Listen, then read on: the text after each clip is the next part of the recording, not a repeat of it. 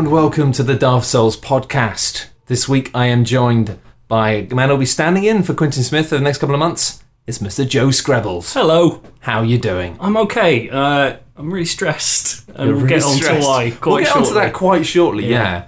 I guess it's been a strange week in terms of games because I've not played a huge amount of stuff. I've been working a lot. We've just put up, when we're recording this, we've just put up a big kind of cool video about 80 Days, which if you haven't seen that already, you should go to coolghost.net and have a look at that. 80 Days is not a new game, but it is a very, very good game that just got updated, and the video is obscene. I was going to say, yeah, you should watch it at least just because Matt has busted his balls making this thing. I don't know what happened. Something went wrong in my brain, and I've lost my mind. So 80 Days is something, we're not going to talk about it because you can just watch that video because Quentin Smith says it much better than I could, to be honest, but I have all of the same thoughts. So just go and have his and pretend they're mine. 80 Days is one of those weird games where just sort of everyone feels exactly the same pure happiness about it. I don't think I've ever met anyone who goes, 80 Days, take it or leave it. Some people aren't keen on it, but I just love it. I think it's more that they aren't keen on the repeat value of going around again and again, which is fine. After 2 or 3 times, sure, I kind of felt like I kept landing on the same beats and I read a few things too many times, but I love it. It's a fantastic game that manages to convey the sense of journey and adventure and travel, and really, but also that idea that you are travelling around the world for a bet and you're trying to make it as quickly as possible. It's almost like, what I love about it is that every time I play it, you start off with this sort of like pace of being like, we've got to go, what's the fastest rate? We're going to get this train, fantastic, we're saving so much time, this is brilliant. And then things start to go wrong, and then you just get like lost in these strange stories halfway around the world where you just forget. And you just get like enveloped in it, and you go, yeah, things have slowed down, yeah, we're behind time, but this is fascinating. But then all of a sudden, you're on a mad airship, and you're like, oh my god, we're back on track, and we might do it in no time. Yeah, but it's also got that strange thing of the next, after say like 2 or 3 times where you're kind of genuinely racing other people, because I had that thing where I was tweeting people going, I got 16 days and that kind of stuff. And then after a while, you start to go, oh no, I just want to see as much as possible, and you realise that the constrictions of the game don't stop you from doing that. It's just that you're just making your master upset with you, which is bad in its own way. It makes you feel bad because it's well written enough. But you get that strange thing where I started thinking of it as like Passepartout's having a Groundhog Day situation. This is like Act 2 of Groundhog Day. Where Bill Murray gets all lackadaisical and just can't be asked and starts killing himself. To me, that's what that is. It's like, fuck it, I'm going to like the tip of Africa. How the fuck did we end up here, Passepartout? Look, mate. Just never been here before, mate. I just want to do something different for my fucking life. I heard something about maybe like a teleporter, so just having a look. Nothing here. Anyway, back on the boat. All right. No, it's true, and there are actually like you kind of weirdly realise that actually going around the world quickly feels like a challenge to begin with. But once you get good at that, you then realise there's more of a challenge almost because the game will not let you go backwards around the globe. Yeah. There's sometimes more of a challenge just getting to certain places because you have to just go as kind of vertically around the globe as you can. Yeah. But you're always going a little bit. Exactly, you're doing that sort of strange, like, oscilloscope thing where you're just, like, shooting up and down the globe all the way. And so there are a few places you're like, how the hell do I get there? Like, before it's too late, before the game goes, well, no, you can't go backwards. Yeah. But it's a lovely, lovely thing. And I had a really, really... it was one of those things I downloaded the iPad over Christmas and thought, this will be a fun thing, have a go. And just thought, this is kind of cute. Wasn't really massively into it. And then somewhere halfway around Europe, I was just locked in. Yeah. And... hell of a thing. For me, it's always like the Orient Express bit. Everyone gets on that train and then is like, I can get off anywhere. Yeah. And go anywhere. And there's suddenly... Exactly. And suddenly it's just like, oh, fuck, I'm in the world. Yeah. It's really and as a man strange. who didn't know much about the world, I obviously didn't learn a huge amount of the world because it is a fantasy version of the world, but you do learn a few things. Yeah, there's bits and pieces. Such as like, don't trust nuns, etc. Never trust nuns. But no, it's fantastic. If you don't know anything about it at all, just go and watch that video, it's fantastic. If you do know about the game, you might be interested to know that the new version adds stuff like the moon, Atlantis, and some other crazy stuff. And also, it sounds like it's interesting, but Canada, which is great because... the problem you have with that game is that there are a few kind of bottlenecks where you always find yourself going through like North America or a few other places. They've kind of opened them up a bit. So if you are playing it again and again and again, then there's more things to see. There's a really nice piece that Meg Giant, the writer, tweeted, and I can't remember who it was, which makes me feel really bad, but it's about how it's sort of they've added specifically like ethnic groups that they didn't cover the first time. So there's loads more like Native American people and stuff. So it kind of fills out the world's cultures as well as areas to go, which is just really nice. Like it's using game design to fix sort of narrative problems, which is great. Like it's really interesting how they've been adding to that game. It's fantastic. Not just mad places. No. It's really cool. No, the writing in that is fantastic. It's unbelievable. It's so good. I mean, if it wasn't, it would be a rubbish game. Yeah. It's the one thing that makes it a good game, What really. do you think there's like close to 1 million words in that game Too many now? words, I think. That's insane. Take half of them out, see what happens. See who cares. Get to America. Nothing. Just every place just Just goes keep clicking it until you're out of America. Done. desert.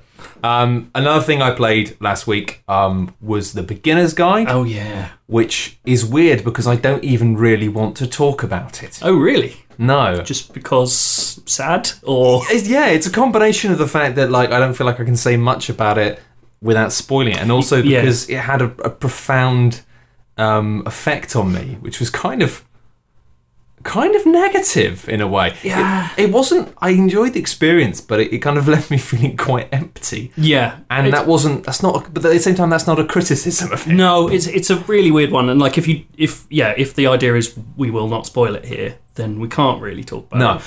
I'll tell you what I really like about it is, apart from anything else, everyone knows what the structure is, which is the guy who made Stanley Parable is playing through a set of games that a friend of his made.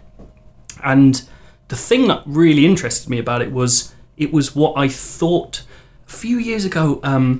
Ed McMillan, who made Super Meat Boy and Binding of Isaac, released like a collection of all his early games, like stuff he used to do on Newgrounds. Right. And it was kind of what I wanted that to be, like this curated, here's why I did all these things. And that game, that didn't really do that. So to me, it felt like, oh, this is what it would feel like if someone walked you through someone's sort of life in games as it's like a documentary piece. Yeah. Which is lovely. Like it's exactly what I wanted from that sort of I'd like to see feeling. more of things like that. Yeah, it'd be amazing.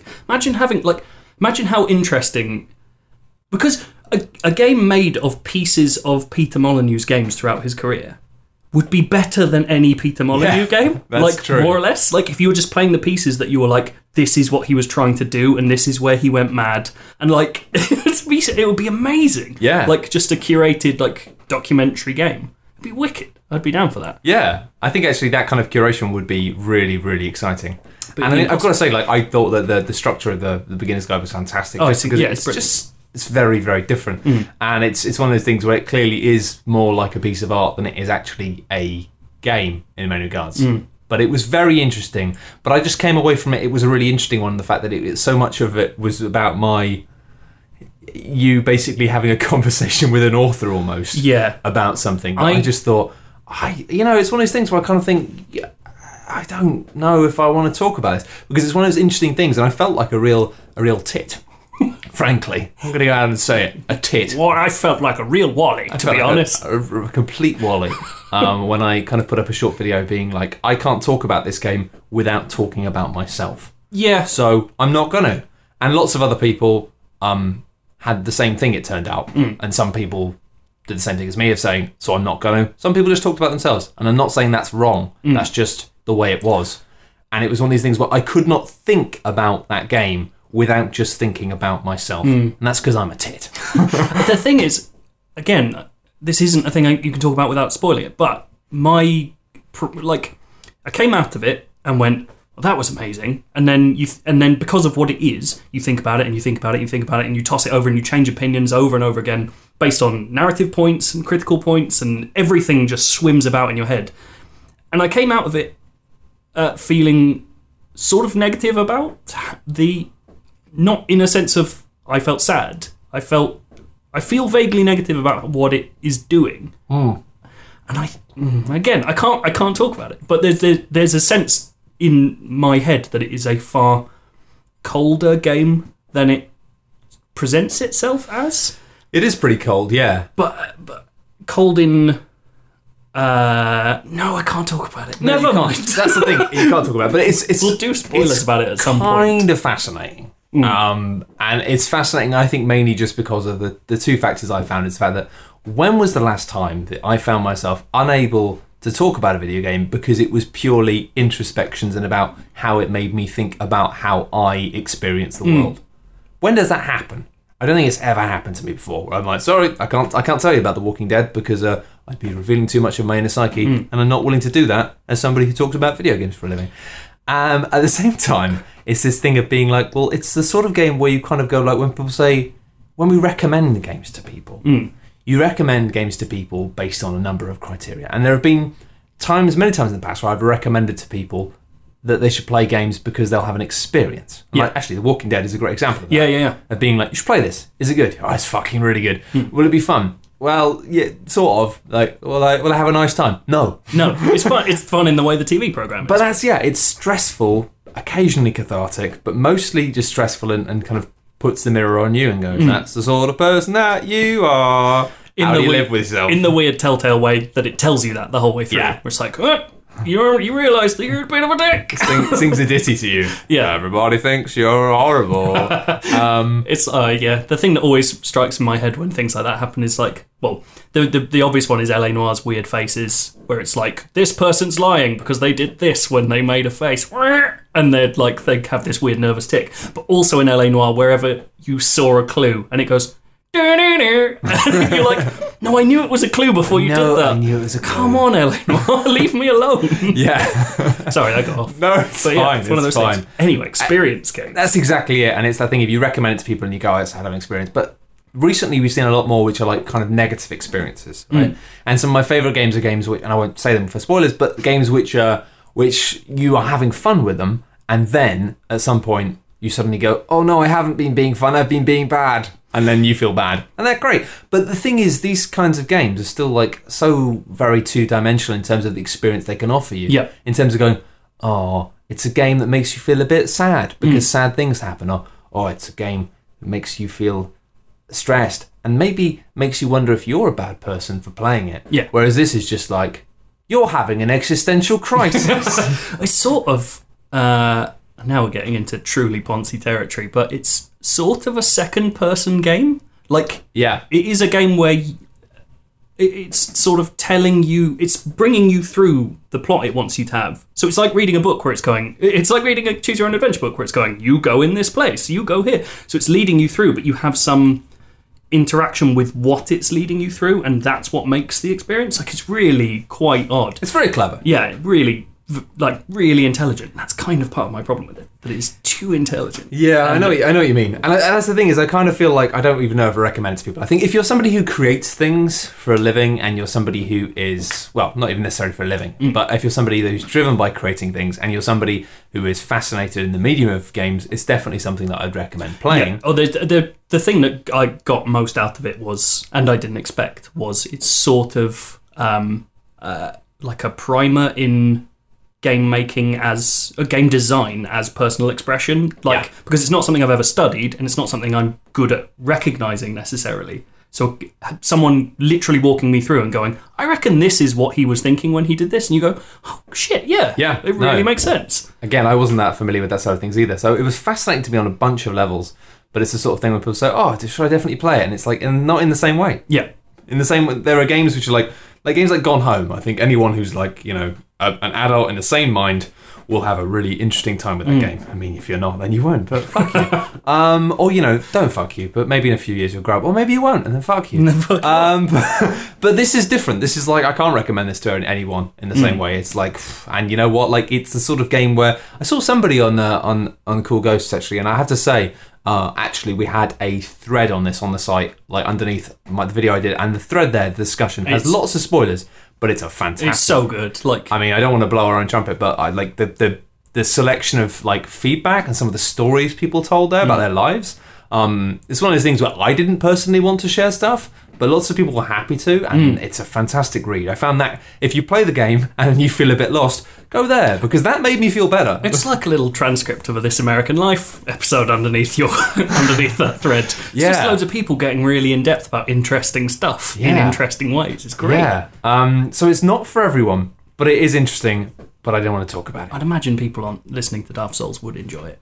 It's an hour and a half. So, but somebody, what I was going to say is there was a comment of somebody saying, feels like this game could have done with a warning, because it's like, I felt really low and now I feel worse. Yes. And it's the sort of thing where, like, I actually had a weird time with it because the topic, some of the themes that it explores in that game, I had literally spent most of that day thinking about. And then I found myself playing this game, being immersed in them. And I'm like, is this the weirdest, most elaborate hidden camera show ever? So it was kind of like staring into a mirror in many ways, and I found that quite unsettling. That's called egomania. Is this about me? No, I knew it wasn't about me, Joe. I knew it wasn't about me. Thanks, Davey Raid. Thanks for making a game about me. I love you, Davey. I'm Coda. It's me. I'm beautiful. I forgot all these games I made. These brilliant games. I forgot I was brilliant at this as well. And there you are. If you think I'm a tit, then you've just had it confirmed. Isolate that. Live. Anyway, let's talk about something which we're going to talk about. Oh, yeah. And we know what it's going to be. I feel worse about this than Beginner's Guide. Yeah, this is pretty terrible as well, but in a different way. And again, quite difficult to recommend for different reasons. We were talking quite recently in Quinn's, before he jetted off to Canada, about doing a maybe a weekly video series, which would be about something. But we thought, well, let's do something which we don't have to be in the same room. Yeah. So we thought maybe Neptune's Pride. Neptune's Pride, it's an oldish game, and it's very it's kind of asynchronous but also constantly going on in the fact that you can you can send ships to reinforce and have, but it's just a bit like Diplomacy, the board game, or if you don't know what that is, it's Risk but without any luck, which just means that your relationships are based purely on you talking to other people and saying, are you going to do this? Are you going to defend me here? Are you going to help me here? Bada bada bada bada. Well, actually, we'll get into this in a minute, because because there's some interesting stuff.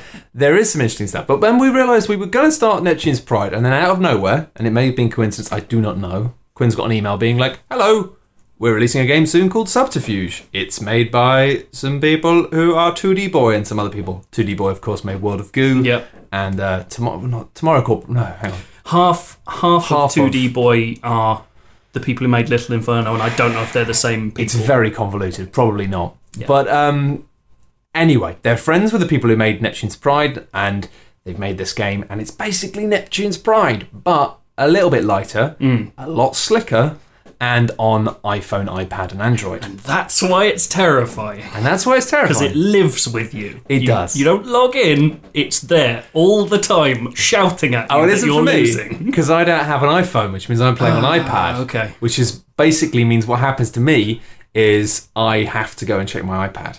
And it means when I go out for a curry, fuck knows what's happening. I think that's better for your psyche. Oh, no, I don't know if it is. It isn't, no. This is the thing, right? I'm going to get my phone out now, and I bet you I have something telling me something terrifying. You probably do. Yeah. What does it say? I've got, one player has just hired a pirate.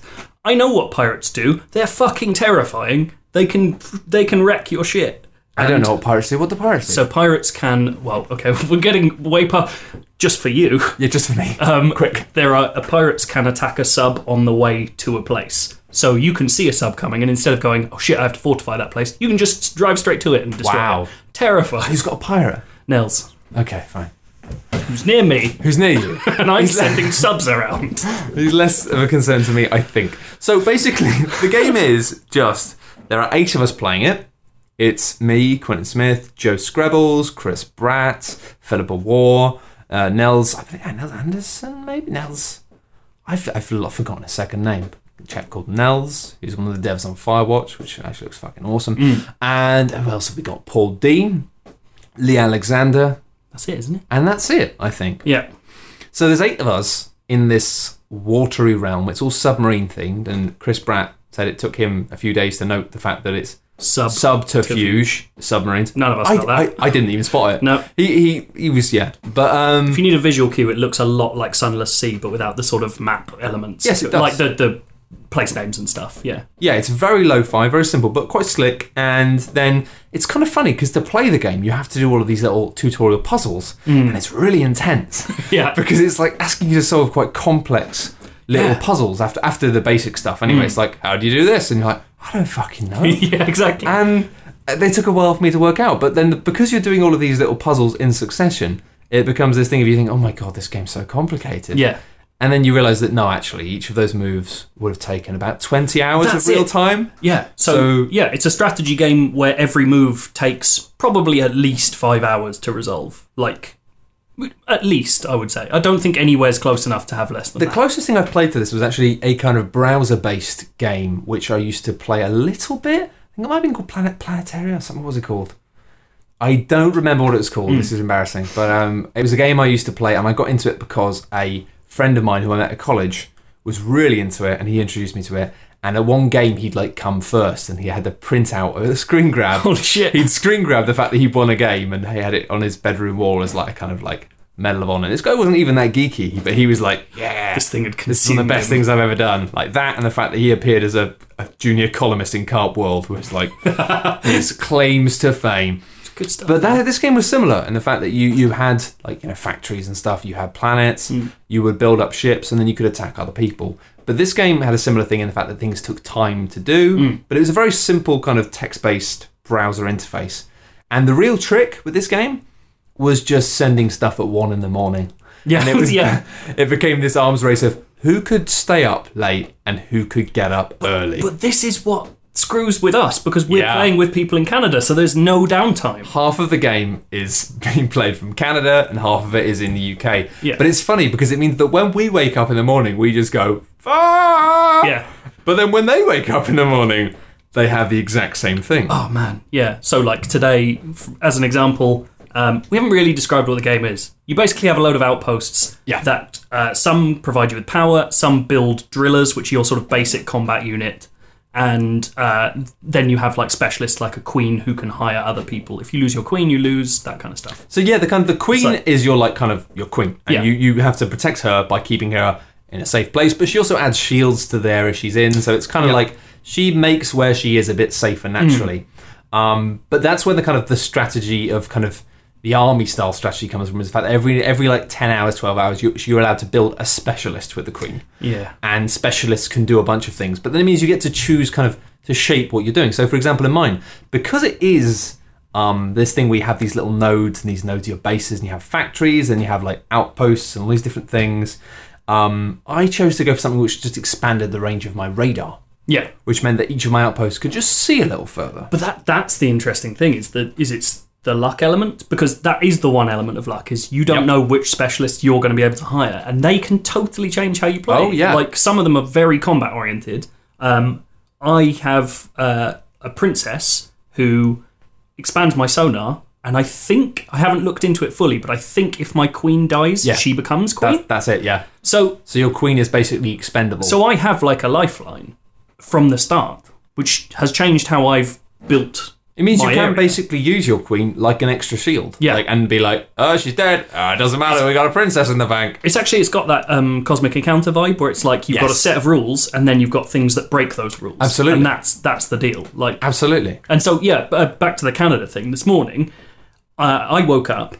Quinn's has this enormous like stripe of territory that he's taken, which is terrifying, because he's right at the top of the leaderboards. He's built a mine, which is how you win. So your mine digs up stuff for how many outposts you have, and you have to get 200 of this ludicrously named material called Neptunium. Neptunium, that's it. I was like, what's it called? It's something stupid. And so he's way ahead, and I woke up and suddenly looked around and was like, the whole map is attacking Quinn's now, because he's built such a big place and he is a threat. It's because basically you start off and you've got like 5 places, and you look around the map and it's just this dark sea, and you can see all the names of all the colours of all different people. But it's that classic thing of unlike in Risk, where it's like, I'm in England, I'm at war with France and maybe Germany and maybe Norway. In this, it's like, it's an underwater sea thing, which means it's a scrolling map that you can just go through, and everybody is completely surrounded by everyone else. Well, not everyone, but more or less.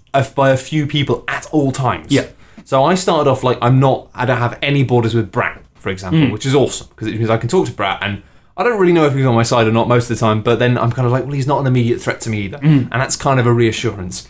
Whereas I've got, on every other side, I have threats. And the thing is, it's one of these weird things, especially playing it like this, is I thought, well, no one's going to trust me because nobody trusts me. Like, it's a thing of I'm quite well known in this sort of game for being untrustworthy. And that's the problem of playing with people you play games with, isn't it? It's the problem playing games with people I play games with. And also it's the problem of playing games and having had a couple of really good gambits. Like when we played the Resistance Avalon on Shut Up and Sit Down years ago, like a couple of years ago. And it's a really good video. If you haven't watched it, you should watch it. But in that, I have a run as a bad guy, which is the most audacious series of lies and things I've ever done. It's great that we caught it on camera because it's probably my best game of the Resistance I've ever done. I pulled off some pretty slick stuff in that game, and I won. But because of that, I've kind of now been cemented as being like the untrustworthy one of the gang. Well, of course, it's different because that is a game explicitly about lying. Yeah. It's like if you're a bad guy in the Resistance, you have to lie. That's how you win. Whereas in this, it's like I've actually kind of spec'd up for economy and I'm not really interested in having a fight. At the same time, we started the game at a period because it's like it runs for approximately 7 to 10 days. Because they were in Canada, we started at a time which kind of made sense for everyone, which ended up being 11 p.m. at night. So we had to queue up our first set of orders before we went to bed. Unfortunately, I was drunk. So your outpost spelled out the word booze. So I was sat in bed with my iPad and desperately trying to go through the rest of the tutorials because I didn't really understand the game. My girlfriend getting quite irate with me because I wasn't listening to what she was saying and I was, in her eyes, playing games. Which, of course, I'm not playing games. A drunk It's boor. something a lot more serious than that. And then, so I'm doing this stuff and then I get through the tutorials and I just get into the game and I go, I don't know what to do. And I've got all these grey areas around me. I've got all these grey nodes and factories and I'm like, well, they're not anybody's. So they may as well be mine. And so I just send out like a few ships to all of them. Just being like, well, see what you get. And then, because Quinswood was already sending like a couple of ships to a few things that were that's how near to me. Quins has done his thing. It's one ship. This is the thing. One driller to every place. But then what happened is I sent like one driller to every place, and then the same places that he'd sent them to, because he was in Canada, before the timer came in, he went, well, screw this, and sent like 20 to the ones that I'd sent one to. But then he took this like factory right next to like my whole area. And the thing about factories is they just gradually build up drillers. And one of the really nice things about this game I like is the fact that drillers are your army, but also your economy. Yeah. So basically, if you want to build a mine, which is how you build up the resource that wins you the game, you have to spend drillers. But then you can't spend drillers if you're fighting with them because they're dying. And so it's this thing of you have to fight a bit to defend yourself, but you don't want to fight too much because otherwise you're just not going to win the game. Killing your money. So it's kind of a hard thing, but he'd taken this really annoying spot. And so I was like, all right, well, I've sent some things over there. And he was like, what? But that factory's right next to where I am. You can't have that factory. And I'm like, well, you've taken one right next to me. So we'll just have to agree that we both have ones next to each other and just chill out and just live with that. It's probably worth mentioning that there's a really slick chat system in the game, so you can chat to anyone privately. You can create groups of any size privately. So technically, there could be a group of all 7 of you talking about killing me. And that's what makes me paranoid the whole time. I just sit there and go, they're all conspiring. They're all moving in. This is the thing. Horrible. I spent a lot of yesterday, the first day, just sitting, talking to everyone. Yeah. And I had this thing of, I felt really bad because it was this thing of, the next day, after I woke up and found that Quins had this huge chunk of the map and was just like running away with it, my immediate thing to do was to send messages to everyone going, oh, Quins is just madly expanding everywhere, isn't he? Despite the fact that I'd done exactly the same thing, just less effectively. But I mean, in my defence, it's because I was drunk. Whereas of course, he's just drunk with power. That's it. That guy's mad. And also, to come back all the way back, basically, I woke up, Quins had taken loads of stuff, everyone else had started attacks, and me and Quins had a sort of accord where he was like, look, I'm going to move out of this place so you can have it because you're already sending someone there. Let's just keep this as our borders. And I was like, that's cool. Then overnight, 2 of the Canadians started moving in on my shit. And so I think they're going to take those. So I had to expand out. And the only place to expand was some of Quins' stuff. So he wakes up at about afternoon our time, and I get the most spectacularly passive-aggressive message where he's just going, man, I thought we decided on our borders. Like, this is kind of weird. And I was like, look, man, I'm really sorry. Needs must. I need this place. You got tons. Let me have it. And he was like, okay. And now I'm just going, oh, fuck, he's going to kill me. But I'm looking at the map and going, he's not got much. I can probably hold it. That's the thing. And I realised what I like about it is the fact that I realised I'm looking at this and I'm like, oh man, like this is annoying because I didn't want to fight with Quinns, right? I know me and Quinns always end up fighting in games because we're just like that. But I didn't really want to fight him. But then he's taking this factory right next to me and I'm like, all right, well, I'll take this one. And then he immediately takes that one back because it's too close to him. Yeah. And I'm like, well, I want that one then. And all he has to do is just let me have that one. And then we're fine. But he's so stubborn that it's just like a real uphill battle. But what's lovely is I thought, well, I can't fight him. I haven't got the military strength to fight him. So I just thought, but I do, because I've got these expanded radars. I thought, but I do have a pretty good view of his bases. Yeah. And it just meant I've just fed intel about him to everyone. Well, you were saying beforehand you're just playing Varys. I'm playing Varys. Which is actually, in the sense of the lore of Game of Thrones, that is the evolution of someone no one trusts. So you have evolved successfully into Varys. That's what I'm trying to do, because I know that no one's going to trust me. So I figure I might keep giving him good tell. I might as well be untrustworthy in a way which is better than just stabbing someone in the back. I might as well just be somebody who people don't really trust, but also don't expect to completely screw them constantly. You're just handing the knife for someone to stab. Otherwise, people are just, and this is the problem. Otherwise, people are just going to preemptively stab me in the back. But it's this funny thing of the fact that it's okay, fine, we have to deal with this. But then it's really funny when you start to get a better view of things as well, because you can actually get an idea of what the bigger picture is. And the thing I love about this, and I don't know if this is intentional or not, and it may have been a thing from Neptune's Pride, because presumably that's about being underwater and shit as well. I don't fucking know. But I love how you really do get this sense of this isolation and this darkness, because you can see the colours of the players and you can see who's where, but you don't know what anyone's doing. And not just in terms of where submarines are going, not just in terms of they're sending submarines from there to there. But this, as you say, it's the thing of I spent a whole day talking to everyone, basically telling everyone, Quinns is really weak, you should attack him from the side. Quinns is really weak, you should attack him from the side. Trying to spread trouble between, not you, but the other. Oh, you bastards. No. Not you. There's three people I've been 100% legit with so far, and that's you. Actually, that's you, Brat, and Pip. Right. Brat, because he hasn't really asked me anything anyway, and he's not a threat. Pip, because Pip is archetypally the sort of person who just immediately just gets stomped on for no reason. And so I thought, no. So I'm doing a weird thing with Pip, and I'm trying to, I don't know if it's working or not, but I thought the idea of trying to make it, people think that I'm fighting Pip a bit.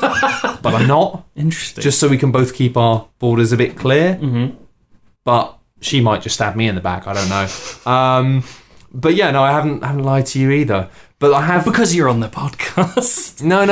But I've lied to a few other people quite a lot, just trying to make people think that other things are happening. Not majorly, but just being I think this is worrying. They're basically in the hope that if I can make the other people paranoid about each other, they might leave me alone. It's interesting how all this stuff ties in as well, because you talking about the accepted relationship of everyone with you with Quinns, these little things, these flashpoints where everyone assumes that something's going to happen. There's also placement really affects this. As you say, you have no reason to lie to Brat because he's not near you. There's nothing there. So when we started, Quinns and Lee are right next to each other, and as soon as we started, Paul messages it. Yes, I'm really worried about that. Yeah, Paul messages me and goes, "They're going to work together. They're definitely going to work together." And I can't tell whether Paul is just going, "Fuck them up for me," or genuinely trying to inform me. That's exactly the same thing. He's also there with them. So, and they've got this weird thing of they can sit around and talk outside of the chat room. And so they've got this sort of meta advantage of it's like all their queens have got together for this secret conclave, and they're all chatting about the game. Yeah, it's a big thing. And also it's this funny thing of I can see it's well, hang on a minute, all of their submarines are moving away from their back end, and their submarines move. So all of Pip's are moving to one front end, and all of Lee's moving up, which means you can kind of tell by looking at it. It's oh, well, that means that their border isn't really that defended. Yeah. So does that mean that they're just kind of vaguely trusting, or are they allied? Yeah. And that's the questions you start to have. You're hang on a minute. Do I? And I've got this weird thing at the moment. I've got Paul and Lee both going next to me, and I'm is this a coincidence, or are they working together and about to stomp me? Also, the thing today was I twice got messages from you and Lee within minutes of each other. Twice. At either end of the day. And I was just going, are they talking to each other and then saying opposite things to me? It's very confusing. What is going on? And it's the thing here? is, when you send your ship somewhere, it's going to take them like 12, 14 hours to get there, which means not only is that like, oh, you're going to have to find out if it's successful or not, it means you just left something undefended. Yep. And you can't turn around, you can't cancel, you can't just say, oh, actually, go home. And I mean, Lee was trying to get me to attack you, and I'm kind of wondering, I was like, are you just trying to draw me down so that Paul can move in? Like, knowing that it's going to take me a long time to get back, and you start to have all these big questions about, like, you know, but then also seeing it from the other perspective of being like, Quinn saying to me, oh, let's reassess our borders. I'll move away from this border so you feel safe. And I'm like, you need to move away from this border because the other half of your base is massively under attack because I sent people there. And Joe's in it. But at the same time, as you say, I had this thing like last night where I kind of felt like when I've been chatting to you and chatting to Brat and being like, yeah, you guys, you go and attack him from behind. He's weak. Because I couldn't beat him, but I'm like, yeah, but I can cause him trouble. So I get those guys to do it. And I was sitting there going, yes, Quinn's is going to have to leave me alone because I've just caused him trouble and they get something free. And then I had this moment just looking at the map and looking at this darkness of you and Brat and just being like, but maybe they're not doing it. Fuck. It's the thing of being like, you've told me that you're attacking Quinn's, but until the colours on the map changes, which will be 15 hours, 20 hours, I cannot know whether or not you're telling the truth. The Fog of War is amazing as well because it's not only does it hide that much from you, and it's probably a game balance thing, but it works narratively, is the only thing you can tell from behind the Fog of War is when someone's built a mine, and the mine obviously being the key to winning. And so you just watch mines popping up across this background and just go, everyone's fucking winning. Everything's going well for them. And it builds you into this state of like, fuck, I've got to send everyone to their mines and destroy them. And like, mines are incredibly valuable because not only do they stop production if you take them over, you destroy 20% of their... You take it? You take 20% of their stuff. And you just look at it and you're like, oh my God, just everyone's got all the money. And that's the thing, it turns you into a monster, but it's also simultaneously turning everyone else into a monster. And you always have way too many fronts, you can't defend them. All it takes is for somebody to just go, actually, you know what, I'm going to take that. And then trouble ensues. And this is the beautiful thing about the devices it uses, because obviously for you have to leave something behind. You have to divest responsibility of your sea land that's getting killed by people. For me, it's equally terrifying because I'm getting... It gives me push notifications. Every time something happens that I can see in my area, I know what's happening. And so I'm checking my phone, I'm like, oh, I've got a text. Might be my girlfriend. Oh, fuck. And so it just fucks with your head phrases constantly. It as well. It says things like, enemy subs on your radar. Yeah. You just go, and you have to swipe in, and then it zooms in on them, and you're just like, it's like... Sometimes they're not even coming to you, but exactly, it's like... I like that as well. It's like the knowledge it gives you. There's a weird thing where, like, often, you know, when you play these sort of things, because it is in many ways like a board game, you have this thing of, okay, I'm allied with you, which means I'll help you in fights. Cool, fun. But in this, because the ships take a long time to go, it means that you might have ships that are just in your radars that are not anything to do with you. Yeah. But they're like, just clipping through a little bit of your radar, going somewhere else. And that happened this morning. And it was this thing of being like, I saw some ships going somewhere, and I was like, and I was like, they're going to affect Joe. So it just meant I kind of looked at it, and I looked at the distances, and I'm like, Joe can get away from there if he moves in the next 3 hours. Yeah. And it's this thing of being he can, so as long as he moves in the next 3 hours, he's fine. As long as Joe doesn't have any pressing actual real life work, I was really worried you weren't going to get out of bed. I was like, I'm going to save him here, but then it's nice because it means you can actually ingratiate yourself with players, not just by promises, but actually with information. Yeah. You can be like, you've got an army coming to you. It's going to arrive in 17 hours. Well, there's an amazing thing where it will tell you if something's targeted one of your bases. So I've got... Oh, really? Yeah, so Paul has sent a sub that I now know only has 8 drillers, right? I didn't know how many people it had. I don't think.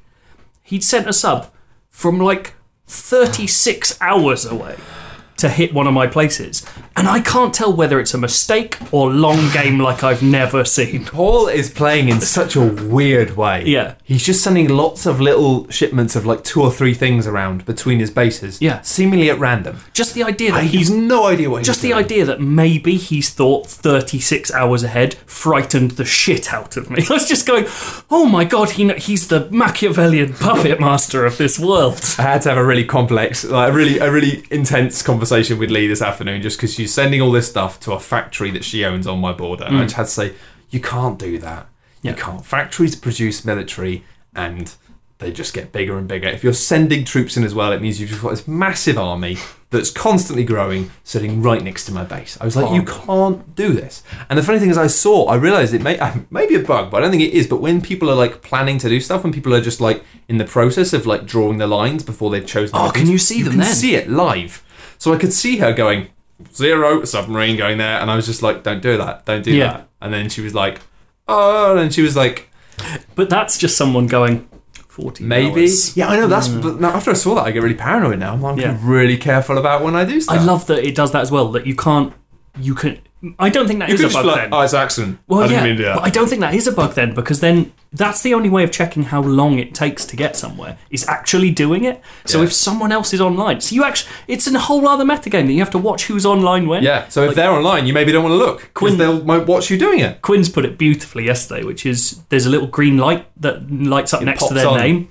And he said, whispers in the dark. This idea that you could see people are online and you have no idea what they're doing. Yeah, that's the thing. It's just beautiful. It's because you have, because actually the game, there is nothing to do. Like, you often have, and you can queue up orders in advance. Yeah. So if you vaguely know what you're going to do, like, you just say, well, this is going to happen 4 hours. Oh, I've got like 12 hours of stuff done. I'm going away for the weekend, so on the train tonight, I'm going to make like 24 hours of speculative orders, just going, I reckon this is how and you can probably log in out. every now and then and change things if they need That's to. That's exactly it. Yeah. But you can do these things, and then you can just go, okay, done.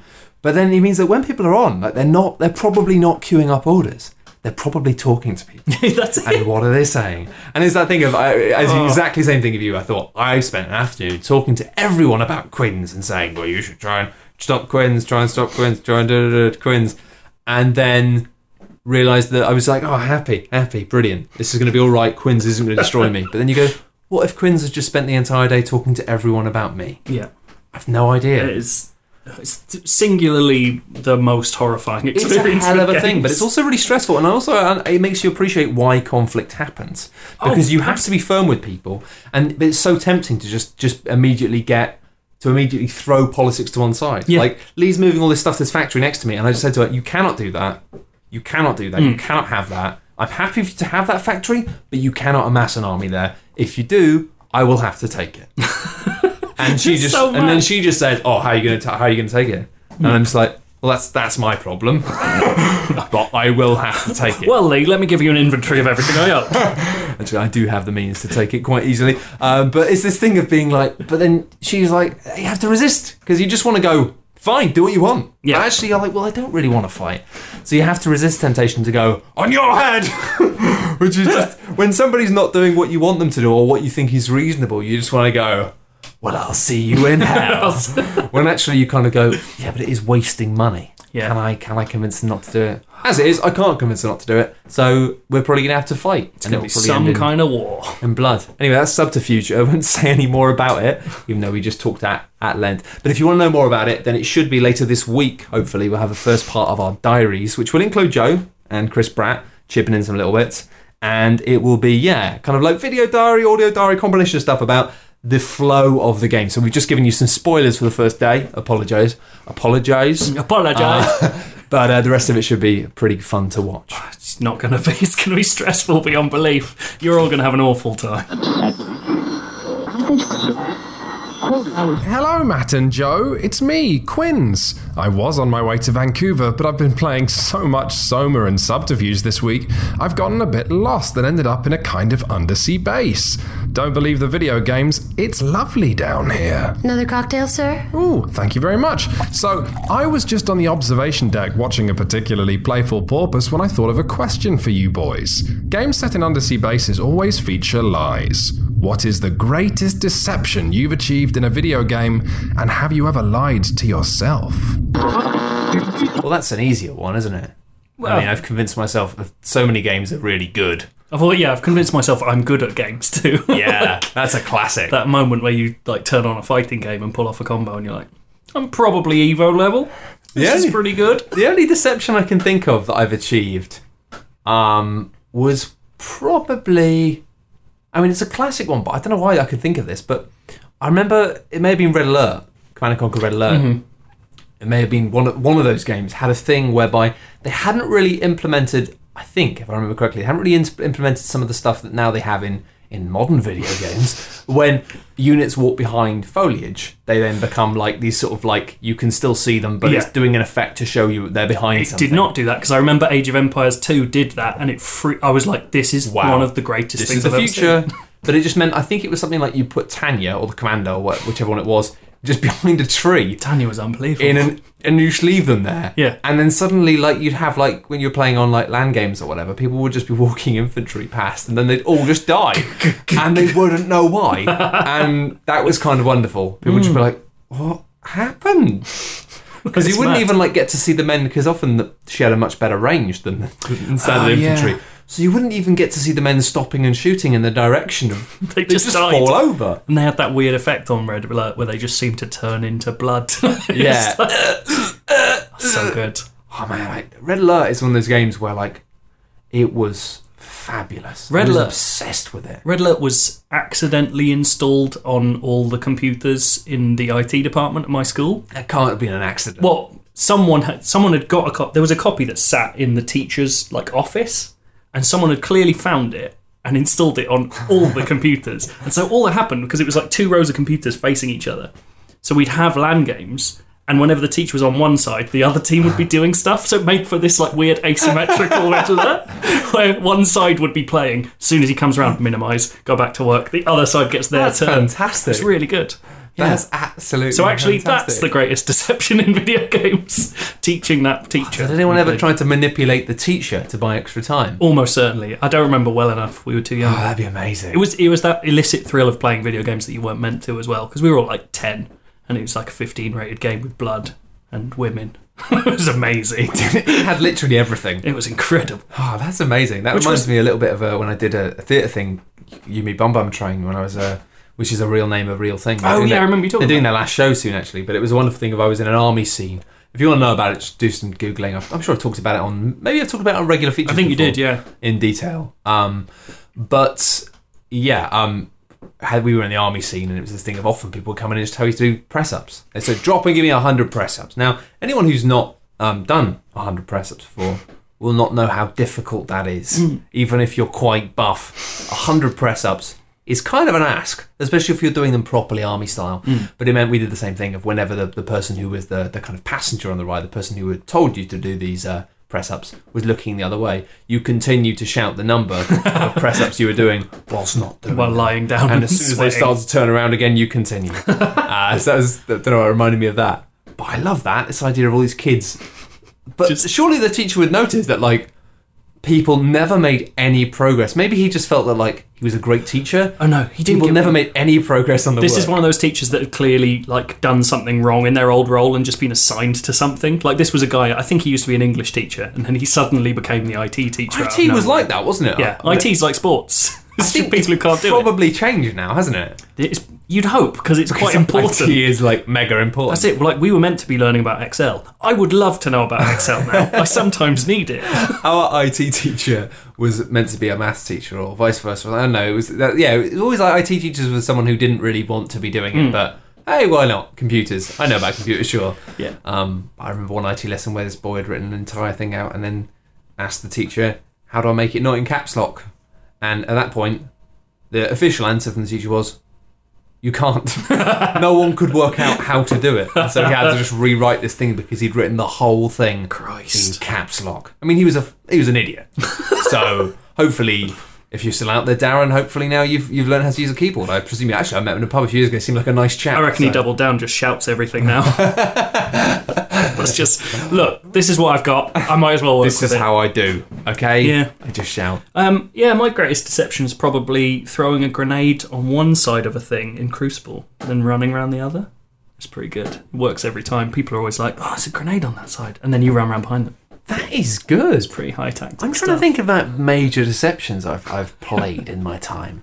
Problem is, like, video games, and this is something we talk about, like, in the fact that board games largely are at the moment a lot more interesting than video games because they're experimenting with lots of different ideas, and deception isn't something which video game does very interestingly. Oh, Hidden in Plain Sight. Have you ever played that? No, but I've had people talk about this all the time. Look, get 4 people together. Sorry, I've sworn a lot. It's get 4 people together and play Hidden in Plain Sight and watch people learn how to deceive their friends. It's amazing because it's a game that asks you to play like an AI, and so you start watching other players, but you're also watching how the computer acts and trying to learn how these little sprites move. It's incredible. To explain, it's several modes along the same theme, which is it's kind of like Where's Wally, but with death. But with death.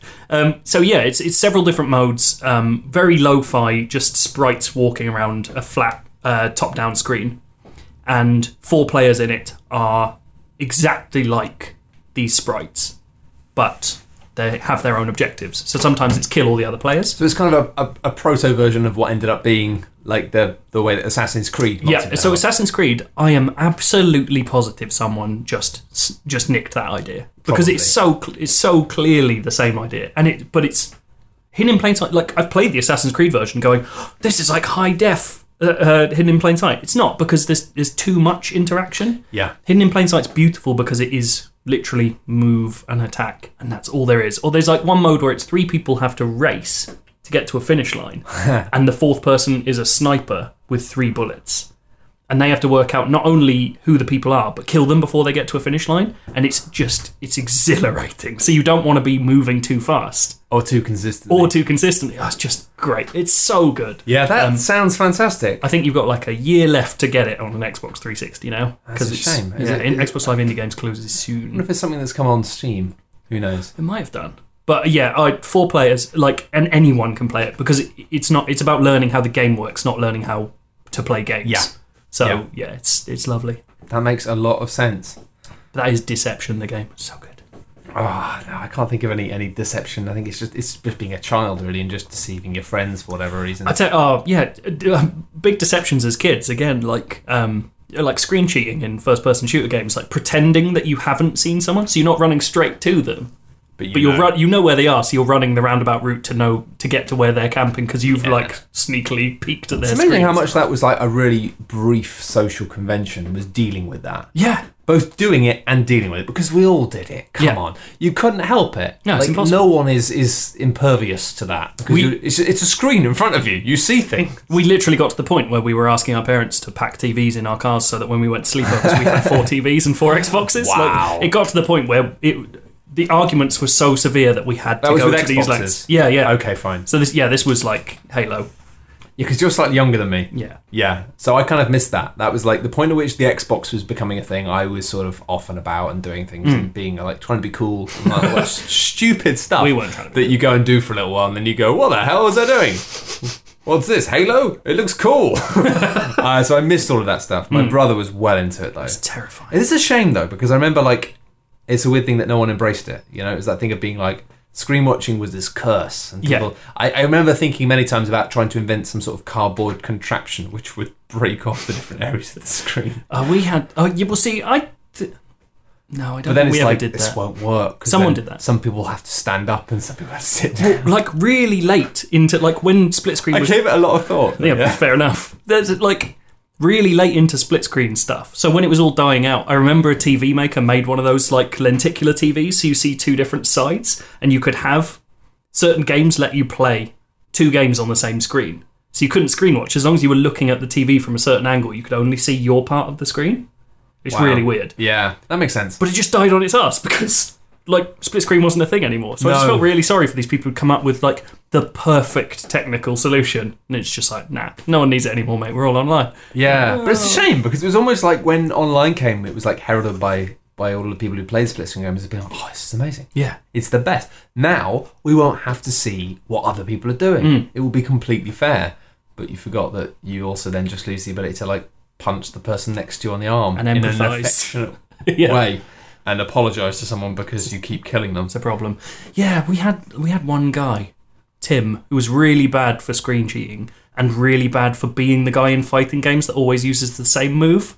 So we named these techniques after him. It was always called Sherwooding. It was like, this guy, he's a fucker. He's showing it up. It's just like, it's strange, those like mini cultures that build up around stuff. I remember a guy he let us play our job in GoldenEye. He let people play our job because he was so good. He was so good. Mate, I can press down on the C button pretty quickly, so you can play as much Odd Job as you like. He must have been, I don't know, like he was, I realise now he was kind of a strange guy, so he might be one of these people with these exceptional brains or something, because he was obscenely good at GoldenEye. Weird. He literally came round and was like, oh, you've hardly got any of the cheats on GoldenEye. I'm like, yeah, it's way hard. I can't do like double it. I probably said something like that as well. It was the 90s. It's way hard. And so he just sat and like he was like, oh, he played it for about an hour or something. He was like, oh, I've only got like 10 cheats. I'm sorry, like I haven't got time for any more. And I'm like, I was just like aghast at being like, whoa, oh my god. And like, did he just come round and sat in your room? And that's the sign of someone with an exceptional brain. It was another family who came to save us. I see. Okay, right. And we used to play games, and it was always like he was just way good. The curse of the family. He was way good at everything, but it was great because he unlocked all these things, and it was like I didn't even know in GoldenEye up until like this is like a year and a half after I'd owned it, and I've been playing it all the time. That I didn't even know that you could get like Baron Samedi and like the Moon and all these different levels that he'd unlocked. So I was like, oh my god, we got 3. For a boy of my age, this was mind blowing. It was like we've got 3 new levels. Yeah, like 3 new. That's how many hours of gameplay is that? And actually, you've just reminded me that's what was so special about, or partly so special about Towerfall to me, because we played the same 5 or 6 people in my office for about 3 or 4 months, played Towerfall every single lunchtime. And it does that thing. Well, firstly, you build up the culture, so everyone's got their style. And so you start like learning how people play, and it becomes that thing of like, oh, you're a fucker, you always sneak around. And it also has that thing where it unlocks levels but doesn't tell you how you've done it. So it has that old school thing of like, we've got a new level. This is amazing. I didn't even know this was possible. Didn't even know there were new levels. Exactly. Oh, it's just wonderful. I couldn't believe it because it didn't do that thing of having question marks on the dossier. Exactly. It was just like, oh, you got this. I was like, what? Excuse me. I thought I had everything. I thought we used all the paper on the old dossier. And the same thing happened with Diddy Kong Racing. I love Diddy Kong Racing. We played it tons. I was all right at it, but I couldn't do WizPig. It's impossible. WizPig was so hard. This guy didn't beat WizPig. He's so fast. He's so big. He's a pig. You're talking bullshit now. This guy didn't beat WizPig. WizPig. And he beat WizPig. And again, I didn't beat WizPig because I tried it. Like, I wasn't very patient as a child. I'm a lot more patient now. But I tried it a few times and I was like, oh, I can't do this. I can't do it. He's too fast. He's a pig. He's whizzing around. This is ridiculous. The whiz has a double meaning. He's a wizard and he whizzes. It's unbelievable. I hadn't even thought of that. Yeah, it's pretty crazy, man. God. Anyway, I thought, well, it doesn't matter. It's the last thing. I don't need to do it. Doesn't matter. And then didn't realise that actually, after you do WizPig, space. You literally get a whole new set of courses in space. And so this wasn't something he unlocked for us. It was just that this was the same kid. And again, like, you know, he was like, he came back another time and he knew that obviously our house was not consistent enough when it came to unlocking things in multiplayer games. So he did not have any qualms in bringing his own cartridges going, these plebs, they're not going to have the space levels on Diddy Kong. So I just blew my mind. I was just like, oh my god, we are in space. That's even worse because you don't know, you'll never have it again. Didn't know the courses. No, I tried actually. It was a thing after he left. I spent a long time trying to beat WizPig and I just couldn't do it. It's so fast. I was even playing as the Big Chicken, and the Big Chicken is fast. Yeah. Oh, God. Tough times as a kid. Games. I wonder what that guy's up to. He was very good at video games. He's probably an esports pro. No, I expect he's gone on to do something kind of valuable and useful to society. Or at least very lucrative with his life. Interesting. Maybe he's a pig farmer, trying to get that one elusive, really magical pig. He really liked computers. So he could beat it. He was, as you might say, a geek. Interesting. I never thought that. I know, right? From what you said. I know. Who would have thought? But I hope he's doing well, because I really appreciated the cheats and levels he unlocked in GoldenEye. If you could come round and unlock the secret section of Beginner's Guide, that'd be great. I really want to see that 12th game. Yeah, there must be one. Imagine if that was a thing. Imagine if Beginner's Guide, there's one. If you go in that... There's a whole karting area in space. In that first bit, the Counter-Strike level, if you just walk around and down one corridor, you unlock a new game. That'd be amazing. It's probably a fact. Then New Game Plus in Beginner's Guide. This guy's probably laughing at the fact that we haven't done it already. I bet there is New Game Plus in Beginner's Guide, and everyone's just been too depressed to like click it and start again and see what it does. It's like the Stanley Parable. You just keep doing it, but it gets worse and worse until you want nothing ever again. Anyway, we haven't got any questions this week because I forgot to ask. Apart from questions, we've got. But I will try now to set a precedent for the future of saying if you would like to ask a question for next week's episode, then it's a bit elaborate. But if you go to coolghost.com, no, don't go to coolghost.com. Nobody owns it, or somebody owns it, but they're just sitting on it like a tit, like a tit. There, I said it. Go to coolghost.net and you find out this week's episode of the podcast, or you're listening right now. There'll be a comments thread there, and I will leave a thing saying, ask questions here. And you can ask questions underneath. Next week, our guest is going to be... Did you want... Was that a... Should I have drum roll? No, I did it with my mouth. Oh, I see. Yeah. Okay. It's going to be Mr. Andy Kelly. Oh, yeah. Who I've known for a very long time and want to get on because he's the guy who makes Other Places. He's very good. He is very good. All things on the internet. And he's very jovial and he's a very nice man. But I'll be talking to him next week with Joe about Other Places and probably some other stuff as well. Probably some video games. So if you have any questions, particularly maybe you have some other questions about Other Places, then do. If you don't know what Other Places is, go and have a look at it. I really look forward to the questions that are just... This was a bad episode. I didn't like Joe. And you read it with a question mark at the end. Go, I don't really get it. Don't get that question. I'll just keep saying it just until I understand it. Until Joe's a husk on the floor. He's cried out. All his moisture's gone. And then once your moisture is gone, I will eat you like a crisp. It's a hell of a threat. Weird. It is weird. Anyway, thank you very much for listening to the Daft Sauce podcast. As ever, if you have enjoyed the podcast, you can subscribe on iTunes or anywhere else you like. Download it on SoundCloud. Do whatever you like. I believe in you. And as ever, coolghost.net is supported by Patreon, so if you do enjoy the podcast, you can go and have a look at that. All the details on the website. But we'll see you next week, and the questions thing will be continually now on the site from last week's podcast episode. It's a system. It's strange, but it's a system. It's going to work. It's going to work. It has to work. It has to work. And we'll be playing lots of submarine stuff. I'm going to be dead next week. We're all going to be dead next week. Yeah. Both literally and figuratively. We are all going to be dead next week. That's made me feel better. So just suck it up and enjoy life while it's here. No, I'm sucking. Jesus. Thanks very much for listening. Goodbye. Bye.